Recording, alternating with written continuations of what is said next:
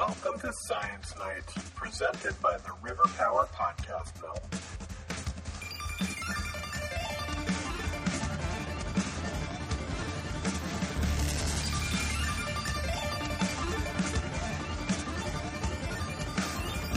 Welcome back to the Science Night Podcast. This is James, and tonight we have an episode that I have been sitting on for quite some time.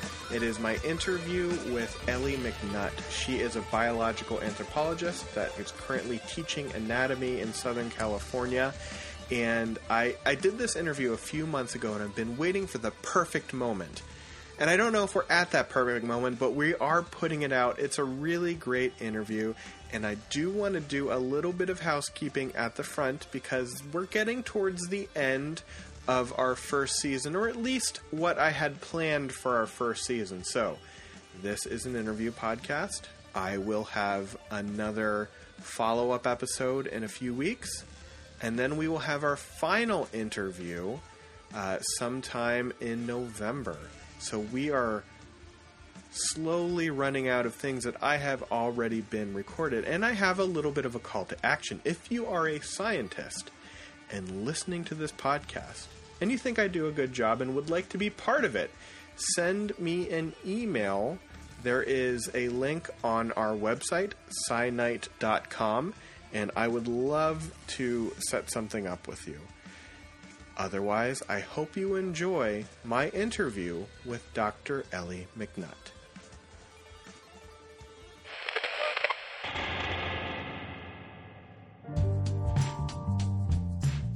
Thank you for talking with me tonight, Ellie. It has been far too long since we've done this. I'm really excited to do this. Thank you for having me. I'm excited as well. So, let's get right into it. And I'm sure we're going to go off in a lot of different tangents, as tends to happen when we're in a room together. But I have a kind of a lead-off question for you. Tell us about your work. So I am a biological anthropologist. Anthropology is a great big field, and biological anthropology is also a pretty wide subsection of things there. What I do specifically is paleoanthropology. So I am interested in understanding the evolution of us. I want to know how humans came to be the way they are. And in particular, I am really interested in something that makes us unique from pretty much all the other mammals walking around on this planet, which is the way we move. So I study human locomotion, which is called bipedalism, so walking around on two legs. Makes it pretty strange. The only other animals that really do that you think about your sort of day-to-day life, birds. Obviously, they mostly have another way of getting around also, so flying is their majority of birds' actual preferred way to move. There are some that are pretty much going to be on the ground all the time. And then the only other animal that kind of comes to mind that walks on two legs all the time is probably kangaroos. So clearly, most of these animals are very different from us. It's kind of a weird way to move. It comes with a lot of problems. You end up with back pain, ankle pain. You know, we all live long enough. We get lucky enough, I guess, to have the problems of our locomotion. So that's what I'm broadly interested in, is trying to understand that. Specifically, I do a lot of work looking at fossils of early human ancestors, largely in sub-Saharan Africa. So these are ancestors that lived somewhere between 2 to 4 million years ago, primarily is what I'm interested in. Although a lot of my work also focuses on sort of the group of primates or apes that precede those ancestors that lived a little bit longer ago. So these are things that are in what we call the Miocene, which is a time period that's about 20 to 5 million years ago. So I'm interested in those primates to help understand how those early humans kind of ended up the way they did. It's really interesting work, and it's super tedious and difficult. So why don't you talk about that aspect of it? You know, it's really interesting to think about the puzzle piece nature of it, and kind of these higher concepts of looking for these connections and finessing the evolutionary picture, but also making it messier at the same time. But what is the actual work like?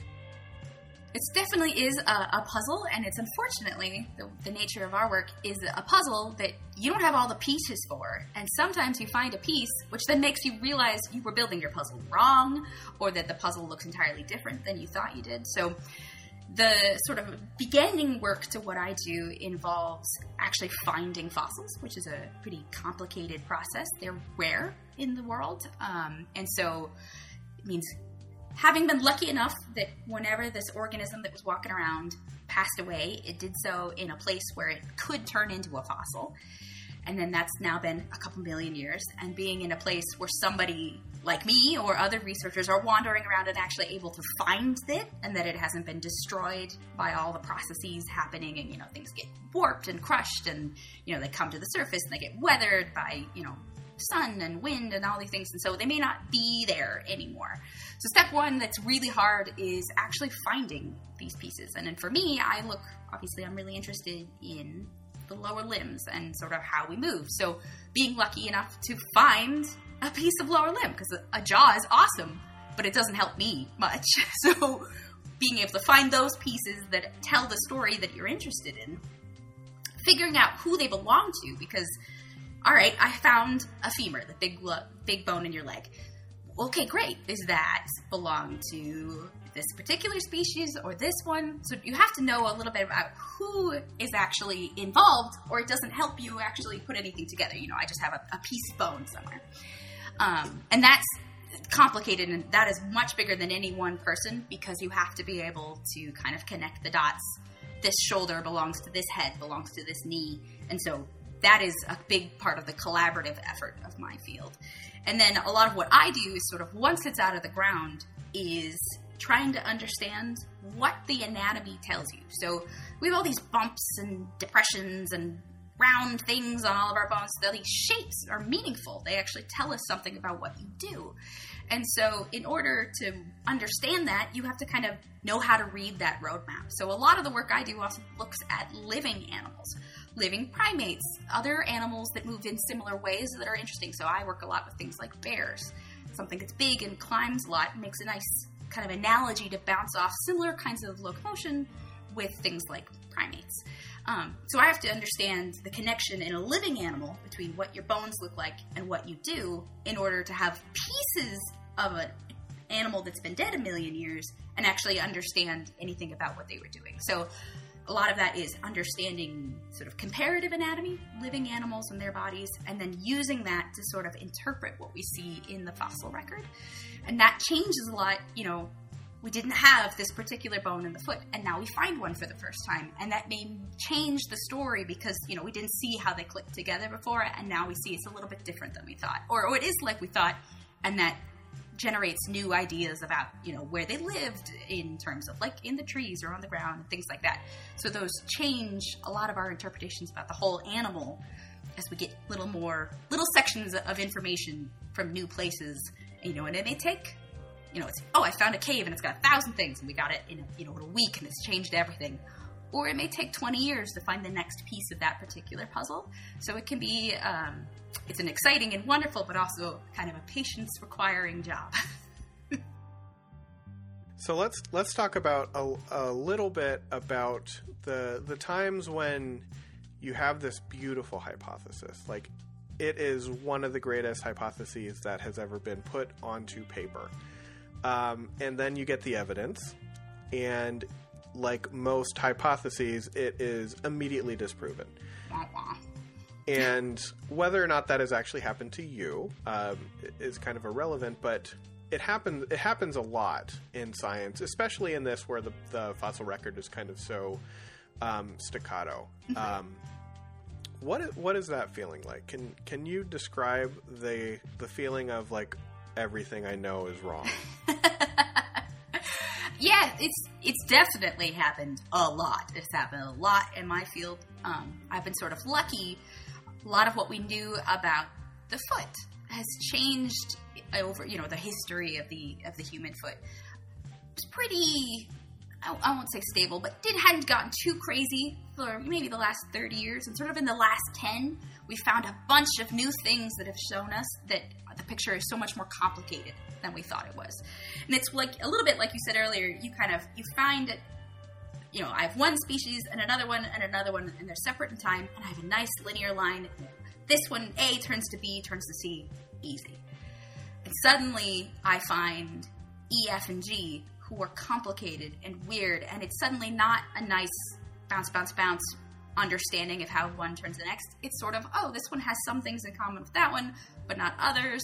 And trying to understand those more complicated relationships gets harder and more accurate the more information you have. So it's lovely. It's always good. I'd always rather have more fossils. They always tell us more about the world, but it does make it a more complicated process. And it's frustrating when you're like, oh, yes, I have a really good idea. Oh, no, my really good idea is wrong. A good example, one of the very first things I ever did when I went to my first time in a museum, I looked at this bone that's been well studied for, I don't know, 10 years, 20 years, somewhere in there. And I looked at it and I realized a part of it had been broken and reattached a little bit incorrectly. And I was a young grad student. It's my first time in a museum, and I went to my advisor and I was like, this is wrong, isn't it? And he kind of told me after the fact that he'd sort of humored me and been like, oh, yes, let me look at it and I'll show you why you're wrong. And he went, shoot, that is wrong. And sort of just a new set of eyes saw the problem in front of you a little bit differently. And that happens a lot. And it will happen to me at some point in the future, and I will go, shoot, I had that wrong. Yeah. And so it's frustrating, but it's also good. It's the way the science is supposed to work.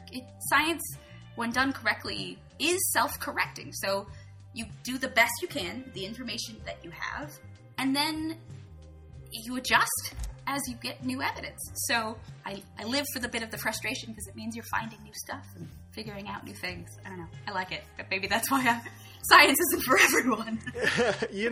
And I've often thought that when something doesn't turn out the way you're expecting, it's almost a little bit more exciting because you know that the answer's still out there. Like it's findable.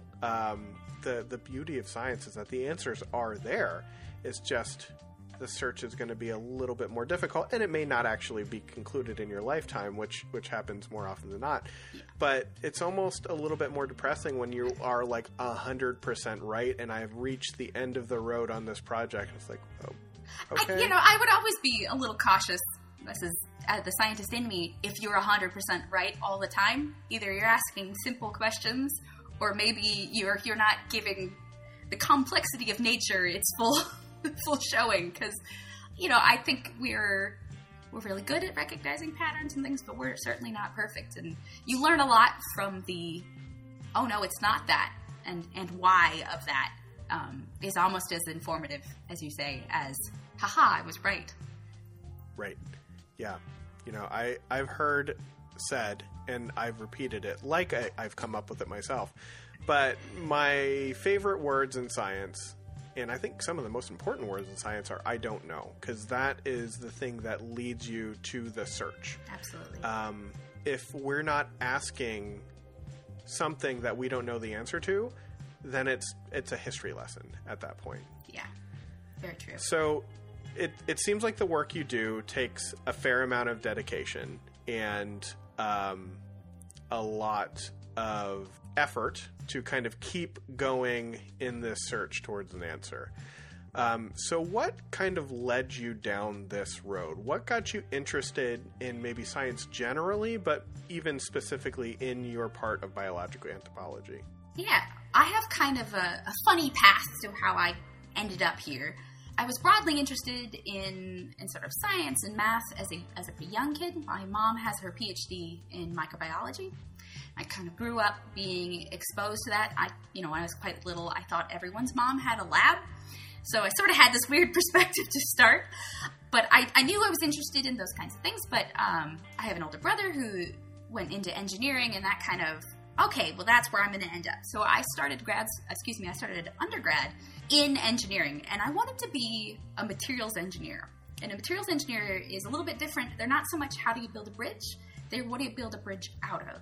And I was really interested in that field because there was a professor working there that what I wanted to do was sort of explore. You shatter your ankle, and right now people put titanium plates and screws in to help hold that all together. But now you've got bone and metal sitting next to each other. They never go together. You've always got sort of a risk of fracture around those. And this professor was interested in changing that and using a ceramic. So something that would trick your body into thinking it was bone. So eventually the repair would become part of you. So how do you do that? And that's kind of what I started off. I was like, I want to do this kind of work and kind of understand bone and how that works. So that's sort of, you'll see the hints of where this is going. And then in my sophomore year, I decided that I was kind of interested in, okay, maybe there's some medical applications of this, and I wanted to work in a research lab that was doing squishier science. Love engineering, but it's a pretty hard science. And so I started working in a lab that studied muscular dystrophy. So I was looking a lot at how muscles work and trying to understand that. And I kind of had this epiphany that I like that side of things. And so I went, all right, this is awesome, and I like the squishy. So I'm going to switch my major just before my junior year of college, and I am going to do the closest thing Iowa State, where I had to physiology, which is biochemistry. So I'm sort of doing physiology work in biochemistry. But I, for fun, took every anthropology class that Iowa State had because it was cool, and I liked it, and I liked bones, and so I started taking these biological anthropology classes. And my senior year, my professor showed this BBC documentary, and it was about Australopithecus, which is the species, is the genus of sort of early human ancestors that I was talking about earlier, these things that are running around 2 to 4 million years ago. So this is about a whole bunch of these different species, and this cool video, and this guy walks on to the video. And he has a tibia, which is the bone that's in your shin, all right? And the very bottom of your tibia in a modern human is pretty square. We put our forces pretty even. We walk upright. Everything's kind of moving all the directions through it. And he had a chimp. And a chimpanzee has a bottom of their tibia, which is a trapezoid. So it's wider at the front and smaller at the back. And the reason for that is because they climb all the time. So they're putting all this force through the front of the bone. It changes it. The bone gets bigger to help manage that. And then he pulled up this 3 million year old fossil. Her name is Lucy. You might be familiar with her. She's quite famous. She's this early Australopithecus afarensis. And if you look at Lucy's tibia, she looks like us. So you can tell what she was doing 3 million years ago, that she's moving like us from her bones. And this blew my mind. I was like, oh my God, this is muscles and a little bit of biology and squishy side of science that I really enjoyed, mixed with a lot of the engineering that I really liked. You have to understand biomechanics, which is essentially the engineering of motion to help put these things together. And I went, who is that and how do I do that? That's what I want to do with my life.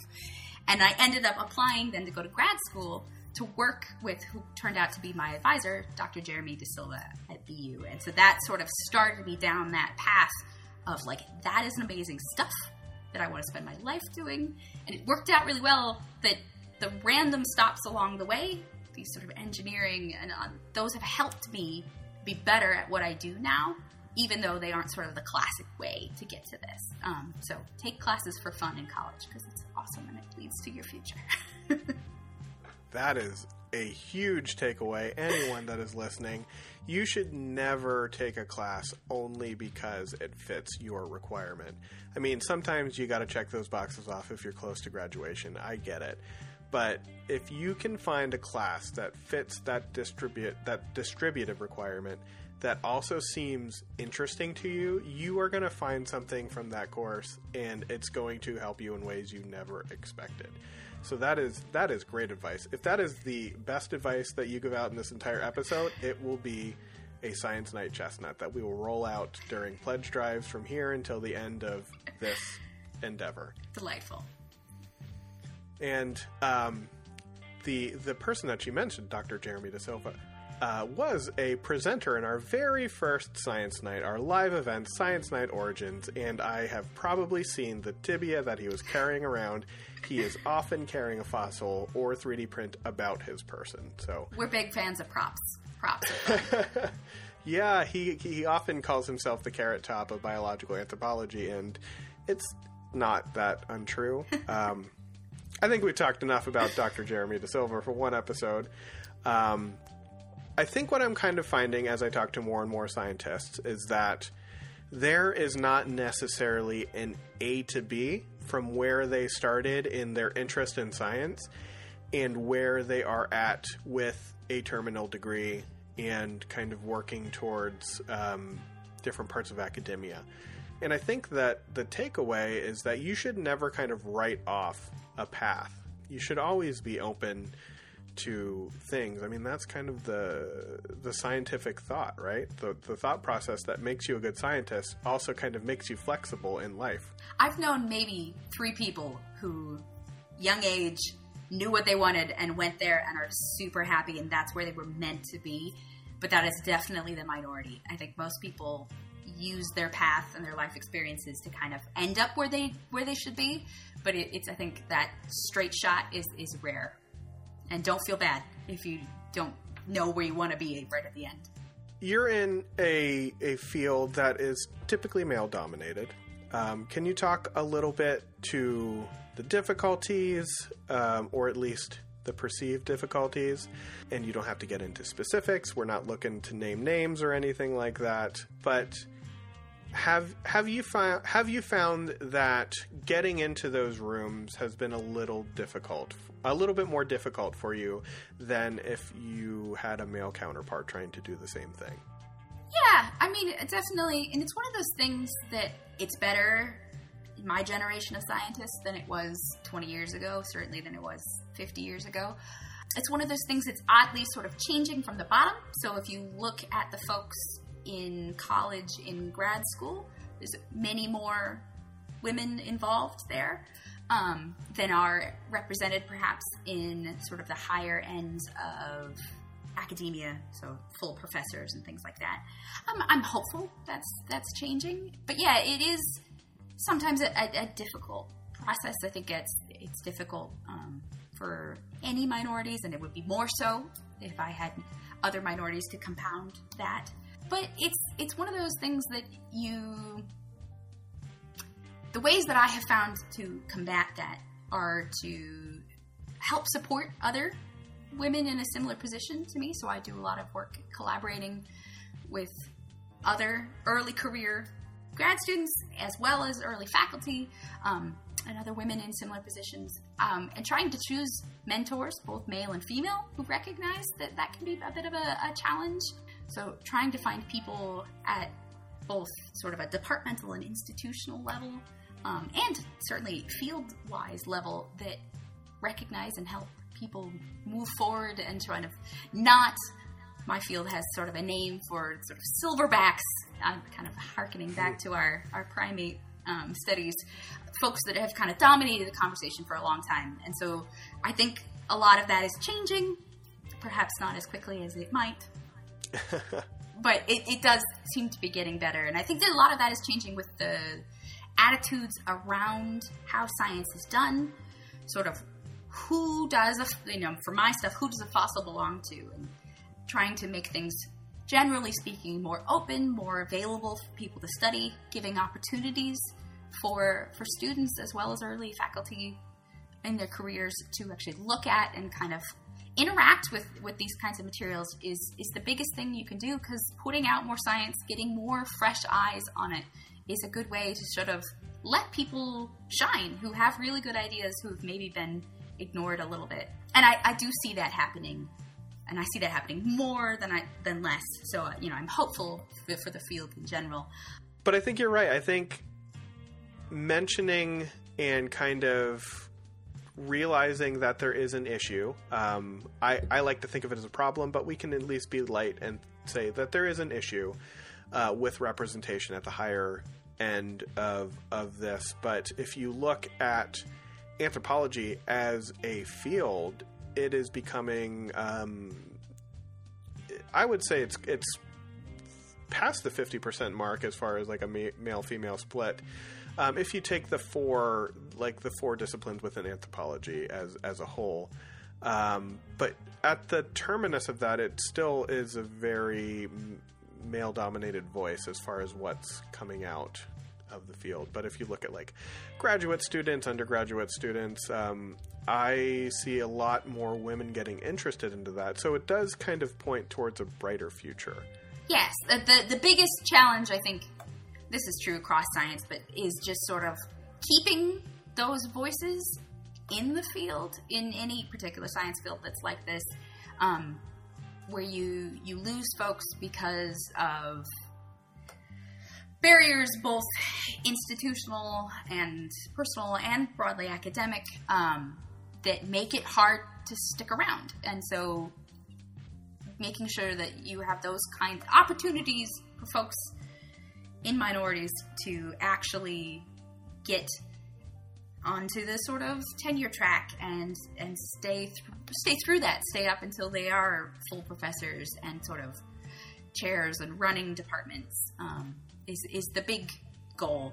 Is, you know, stop our leaky pipeline, as it's been called, and kind of prevent some of the things that force people out early. You talked about things like full professorship and tenure track and those sort of things. And do you think you could take maybe a minute or two to talk about the hierarchy of academia as far as, like, what is the end goal? Is the end goal tenure, or is the end goal the job that you love, and how to navigate that thing?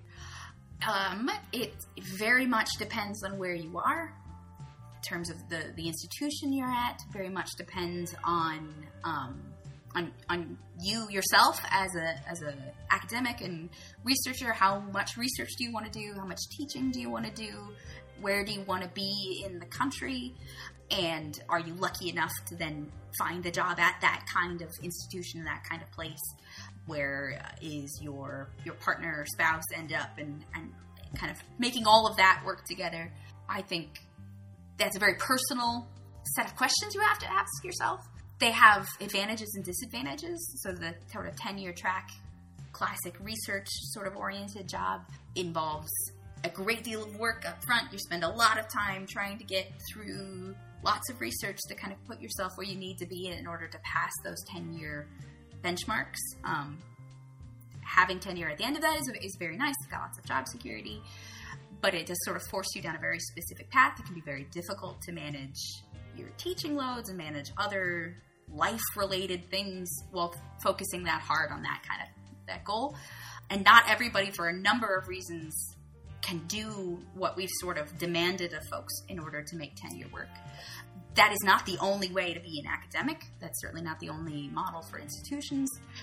There's a whole gambit, which I would not do well trying to show the whole thing, but sure. There are other positions that are going to be much more teaching focused, maybe not so much research, not necessarily going to have tenure as the end goal.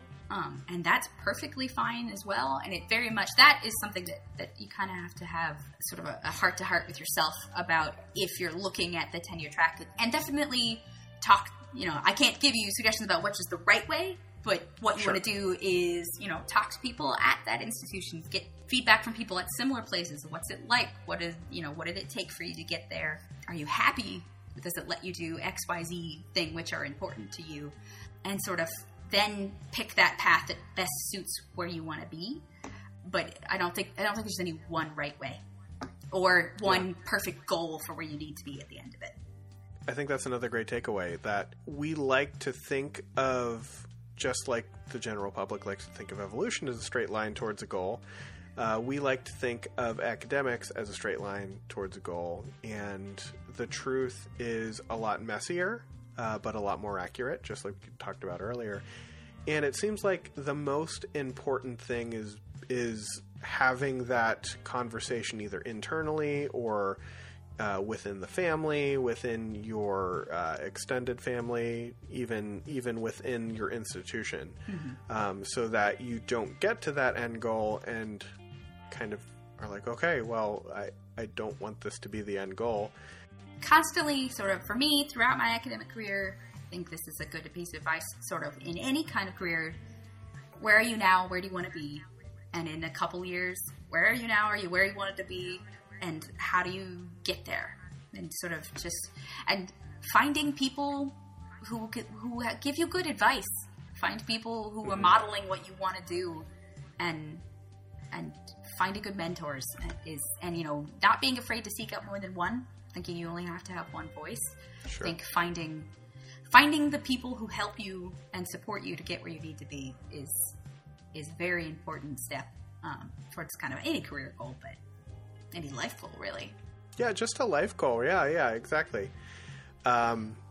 Yeah, we're turning into a self-help podcast within this framework. Science is self-help. It's fine. So just to kind of switch tracks a little bit, because we'll talk about things that maybe we can shed a little bit more light on, at least within this conversation. When I talk to people about evolution, just generally evolution, and I kind of hinted at it a couple minutes ago, it seems to be that people think that it is a straight line towards a goal. And I talked about this on a live stream, and I kind of was like, okay, that is something, and it's like Lamarckian evolution, and it's not anything that we really put credit in. And the truth is a lot messier, and I think a lot more interesting. So we've moved away from that standard Pokemon evolution to something that's a lot more nebulous. Have you found ways to talk to people, and I don't want to say like we're talking down and making them explain, making them understand this concept that's so easy that we have such a great grasp on, but what are some ways that you can talk to just like the average citizen about evolution that they might have a misunderstanding on to kind of get them towards that right track, or that more accurate track, I should say? More accurate. Yeah. One of the things that I like to do first is sort of sometimes poke at the little bit of absurdity. Sort of the very classic image people have in their heads, I believe, is a Life magazine. Sort of, there's a chimpanzee and it kind of turns slowly into this standing, very white, very Chuck Norris looking kind of guy, and that's evolution has happened. And it's sort of like, okay, you already know that life is more complicated and chimpanzees are still alive, right? So pointing out sometimes that image at first is a little silly and very reductive is a good starting point of being like, okay, well, clearly life is more complicated than that. And then trying to use analogies that are a little easier for people to grasp. So I try and make it more complicated. Like, let's talk about, family trees, so you understand how you and a sibling or you and your parents are related to each other. And then, okay, well, if you have aunts and uncles and their kids, how does that work? And that there's sort of time involved in that relationship as well. And that you are not your cousin, but that you share ancestry that you can trace back through your life. And so I find that is easier than to sort of, okay, well, humans and chimpanzees are cousins who then share this sort of ancestral parent who isn't here anymore. It's not an animal that's alive and running around, but you can kind of make that easier to grasp. And I think just trying to make the scaffolding we sort of build these ideas on something that's a little more tangible and a lot more accurate is sort of where I start for that. And then also just kind of pointing out when people are confused about how do you know this happens, is to sort of talk about the multiple ways that, certainly beyond my own field, that people come at these questions. And so fossils are definitely a giant way to do this, but you can do stuff with embryology and sort of how does life develop and the sort of shared patterns between things there. We can look at sort of biology, and there are small scale ways you can make evolution happen kind of in certainly within our lifetime, sometimes in fruit flies and things like in hours. So trying to show multiple ways to get at the same kind of concepts and different kinds of science that let you get there. I think a big thing is just helping people understand the effect of time. Is also hard because it's not a ladder leading from one thing to the other. As you say, it's this more complicated. We always like to call it kind of a tree, but part of what makes that tree is time. And sort of you have branches that, didn't work out. They ended up dying off. And sort of what you see alive today are the branches of the tree of life that made it to today. And sort of tracing their way back towards some root of life is kind of the field of biology broadly sort of interested in that.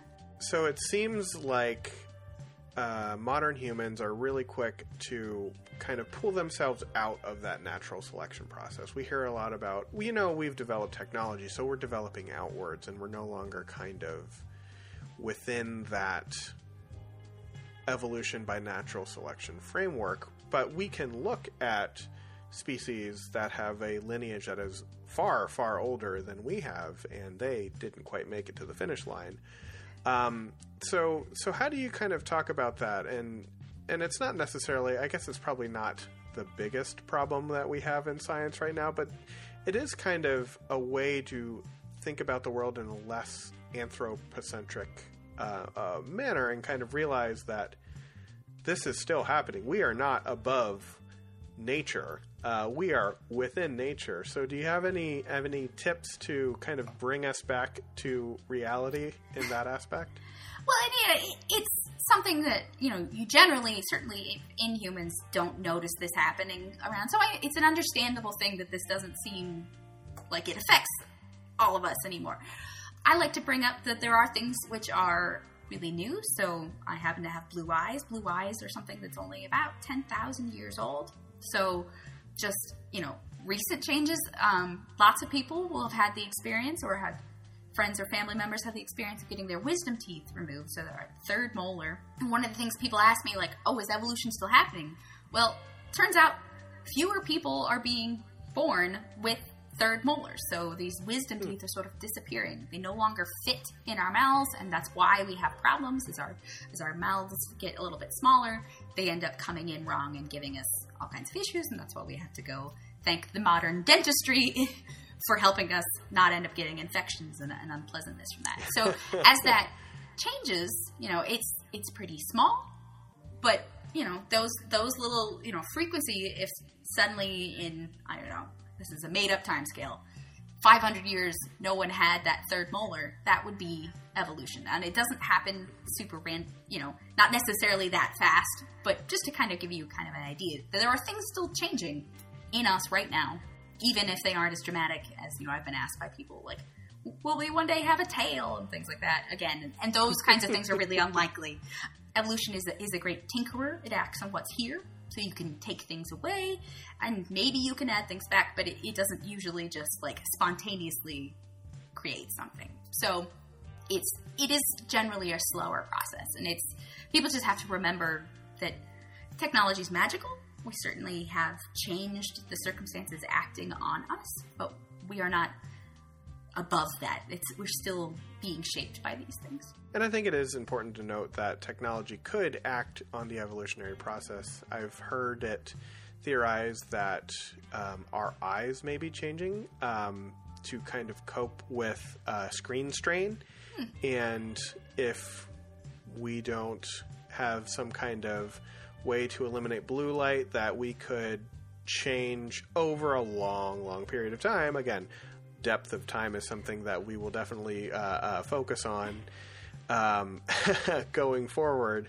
But that is one thing that could change. The fact that we are taking in all this light that is damaging to us could lead to people who have a mutation that doesn't have that effect. That could become a little bit more widespread. But we're talking on time scales that are generations and generations and generations, and none of us will be around when any of that happens.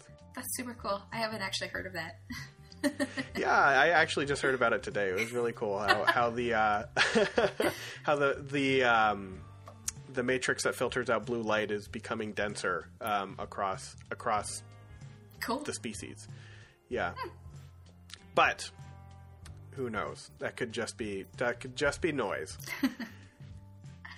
I want to kind of bring this towards a landing here. So we've talked about how you have a demanding job, and there is a kind of proud history of people getting to that level where they have the PhD, and now they're on a different track where they thought that getting through grad school was going to be the most difficult thing you do, and then you get onto your postdoctoral service, and this is the most difficult thing I've done, and then just like that trudge towards tenure track. If you're getting onto a tenure track job, or if you're in instruction, it's just like the getting those courses under my belt type of thing. And burnout can happen pretty regularly within academia, kind of in all fields, not just science, but it's pretty prevalent just because of the demand and the hours you put into it. So what are some ways that you've found to kind of prepare you and cope with that? Well, for one, I try not to think of it as a trudge. Just give myself a little bit more positive outlook. So for me, a lot of the things that I do, the first and probably most useful for me is I'm a teacher, and I love teaching. And so the act of sort of sharing knowledge with students, or when I go to a museum and talk to folks or anything like that, watching people get interested and excited and sort of no way about something makes me excited. It keeps me interested in what I'm doing, because I love that moment when you're explaining something and sort of the light bulb turns on for a person, and passing that knowledge along makes me happy to do my job. And I like knowing new things to sort of blow other people's minds with. And so that's part of it, is just, luckily I have picked a field for myself that sort of reinforces my field and makes me happy to do it. But obviously beyond that, I like chatting with people who are colleagues of mine and trying to challenge myself to sort of push the edges of what I know. And it may not be something I'm going to do research on, but it sort of tells me something about the broader interests of our field, and kind of, oh, that's really cool. I'm curious about this, and it just keeps me intellectually engaged with sort of understanding us. I like it too because that's also how you talk to people with different opinions, different insights and stuff, and that bouncing back and forth of information helps. Oh, wait, what if you tried blah, blah, blah? And, it gives me feedback in that way. And then I also do, silly things. I love to read, and I'll read, science fiction or fantasy or anything that kind of bounces my imagination around. And so, reading or watching or, any of those things that kind of keep you curious and keep you thinking, this is a really cool story, and trying to, where's the story going? And I'm constantly one of those people who's trying to guess the plot of, where the book or the video game or whatever I'm watching. And so that kind of exercise, not that I ever think about it that way, helps keep me engaged. And I take breaks. This is a huge, particularly in stressful situations. So the world at this moment dealing with COVID-19 has been rough and hard on my productivity for the science that I love to do. And I can't even imagine people who are in a more tense and stressful situation. There's got to be a little bit of giving yourself permission to take a break, to take a step back, and to think about something completely different, whether that's something like an emergency I have to handle, or whether that's just letting yourself do something else. I like to do refurnish furniture and things like that. Some random other thing that is not related to what I do, and kind of giving your brain a rest and a chance to reset, to come back to it. So I think that's one of the biggest things that causes people to burn out, is this sort of gung-ho, I'm going to do X thing over and over and over and over again forever. And then it can be really hard to keep doing that thing well. And so being kind enough to yourself, giving yourself permission to do something else for a bit, usually makes it easier and better when you come back to the thing. And so I always kind of give myself breaks so that I keep loving what I do. Yeah. And I have a hard time calling myself a scientist. I tend to call myself a science communicator, or kind of hedge my bets more that way, so that I can talk to the public and that academia doesn't get too mad at me either. But I love looking through kind of that hashtag science Twitter. Man, the most interesting things pop up. I've seen things ranging from very accurate felt versions of a human spinal column, to one of my favorite things that I've discovered in the past couple of years, which is March Mammal Madness. Yes, it's fantastic. It is a wonderful thing. So if you're listening and it is near March, just check out that hashtag March Mammal Madness, and you will be delighted. The other thing I find, I would say this too, is I like nature. The world around me is cool and weird, and it's weird keeps me interested. So sort of apropos to relatively recent news things here in the U.S., People keep talking about murder hornets, where there's these big Japanese hornets, right? Well, the Japanese honeybee that has evolved next to them deals with those who come into their hives and they decapitate all these honeybees by surrounding them, mobbing them, and vibrating. And they can live at a degree higher than the hornets, so they microwave them to death. And that is amazing. Nature is super weird, and I love it. And so that kind of like the weirdness of the world and space and everything, keeps me. I like learning about it because I like finding the weird and being like, I can't believe that's true, but it totally is. I think that's a big part of it, and I think every scientist I've talked to, but most people in academia or education, and I think most people, whether they're realizing it or not, kind of have a propensity towards lifelong learning. You get to the realization that I will never know everything, so I am just going to keep learning until the end point. There are lots of efforts in the world to kind of keep kids interested in learning once they get out of high school, out of college, or in those summer gap months. And I think that's a huge part of the picture.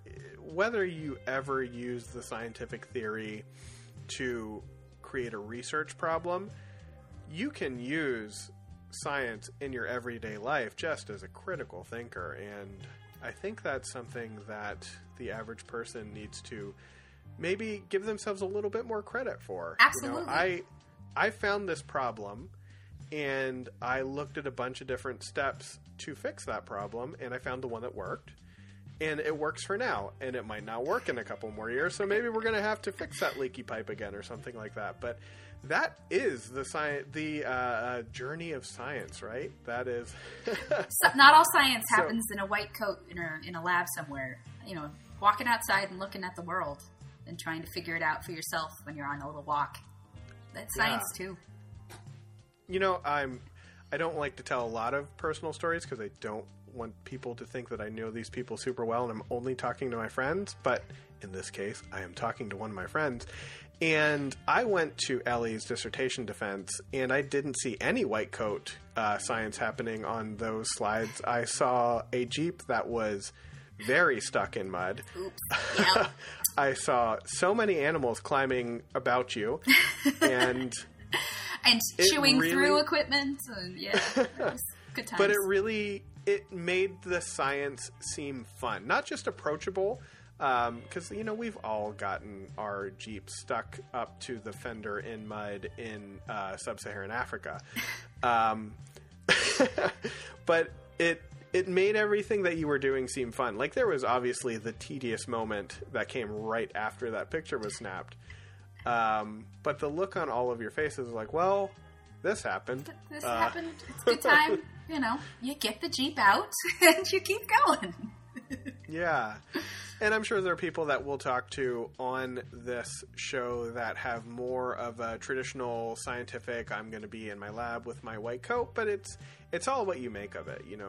If you put yourself up on this pedestal, the rest of the world is going to think you're up on this pedestal too. And then all of a sudden that's when it kind of seems a little more arrogant, a little more pompous. But if you're willing to show the Jeep in the mud, everyone has that kind of story. And I think your sort of lab coat white science has the white lab coat science has its Jeep in the muds. They're just I just dropped all of my things and now my gel is on the floor or whatever. There's moments of, oh no. And then you keep going. So I think they're all the different kinds of science are important. They tell you different pieces of a large interconnected whole that is the world, but yes, some of them are a little muddier than others. Yeah. So that brought up one last thing that I wasn't thinking about, but I do kind of want to talk about it before we go. You talked about all of the different sciences having their place, and if you look at science, at least in America, 50 years ago, it wouldn't necessarily seem that way. It would seem like the chemists do their chemistry and the geologists do their geology and the anthropologists spend a lot of time in leatherback chairs with pipes. Can you talk a little bit about the effort to kind of remove those silos and a little bit more about interdisciplinary efforts, maybe within anthropology specifically, but also kind of in science broadly, because I think a lot of the more interesting finds in the past 10 years have been these interdisciplinary teams looking at a problem. Yeah, I think one of the things that people have recognized over time is sort of in a sort of very broad sense. I mean, a lot of these different, disparate, quotes, fields of science are not so disparate, at various levels of biology. Really what you're talking about is chemistry. At various levels of chemistry, what you're talking about is physics, or what you're talking about is math. So they have a huge number of overlap, and you have to understand sort of at least parts of both of them in order to actually get kind of at a whole. So in that way, science is broadly so interconnected with itself, and people are just getting better about recognizing those points of interconnection. Certainly, anthropology, one of the things I think has changed is remembering that there are multiple voices involved in how you collect data, what data is important, what do we focus on, how do we do that, who do you do that with? And that's one of those moments where I think things have adjusted, sort of our historical perspective is sort of men in armchairs who sent out people to go do stuff for them if they did that. And now when you go someplace, I work in sub-Saharan Africa, you are working at a place where people live, and that it is, you can't just very colonial kind of like, let me come and take these things and run away. And, they are part of our human history, and that trying to make the place you go better and not take from it in that endeavor, I think is a big change in our field, which can always be done better. But I think that's one of those sort of moments where, if you will, sort of cultural anthropology has met biological anthropology. The big question that you always hear about within anthropology generally, but specifically like archaeology and cultural anthropology, is who owns the past. And that's a big question that is getting a lot more headlines. And it seems like that discipline is starting to actually acknowledge that this is an issue. By we, I mean Americans or people of European descent or Europeans, do not own world history. And I think, in the past 30, 40 years, the discipline has actually started to kind of acknowledge that that is the case, rather than before it's, well, let's bring everything back to the academy and we will have it here and we will put it in boxes until it looks like the end of Raiders of the Lost Ark. I definitely think there's still a lot of grappling with that to be done, but those conversations are finally starting. They're out in open, and it's certainly beyond me to know one way or the other how everything should go, but I definitely appreciate that the discussion is more complicated and happening now about how things should be talked about, interpreted, because when you tell history, it's important to remember that you're bringing some of your own perspective to that telling. And I think certainly historically there have been a limit on the perspectives that were acceptable there, and that is definitely getting more complicated, and we're better for it. So I hope that continues. Ellie, thank you so much for sitting down and talking with me, and thank you all for listening. If you want to follow Ellie on Twitter, she is at BonesOnTheGo with underscores between all of the words, because that's how Twitter is. Thank you so much for listening. Like I said, we are getting close to the end of our first season. To everyone who stuck in there with us, I cannot thank you enough. This has been a lot of fun. If you are a scientist and want to be part of this show, go to our website, scinight.com, and send me a message. I would love to talk to you. And if you're not a scientist and you want show notes and some links to articles and cool videos. Again, SciNight.com is your one-stop shop for all things Science Night related. I will be back in a few weeks with a follow-up episode, and until then, have a great night.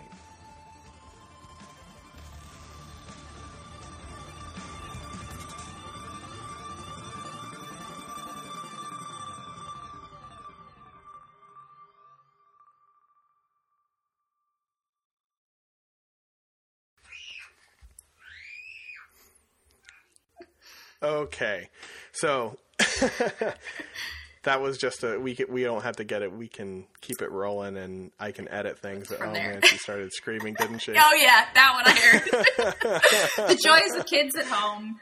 Yeah. The whole new world.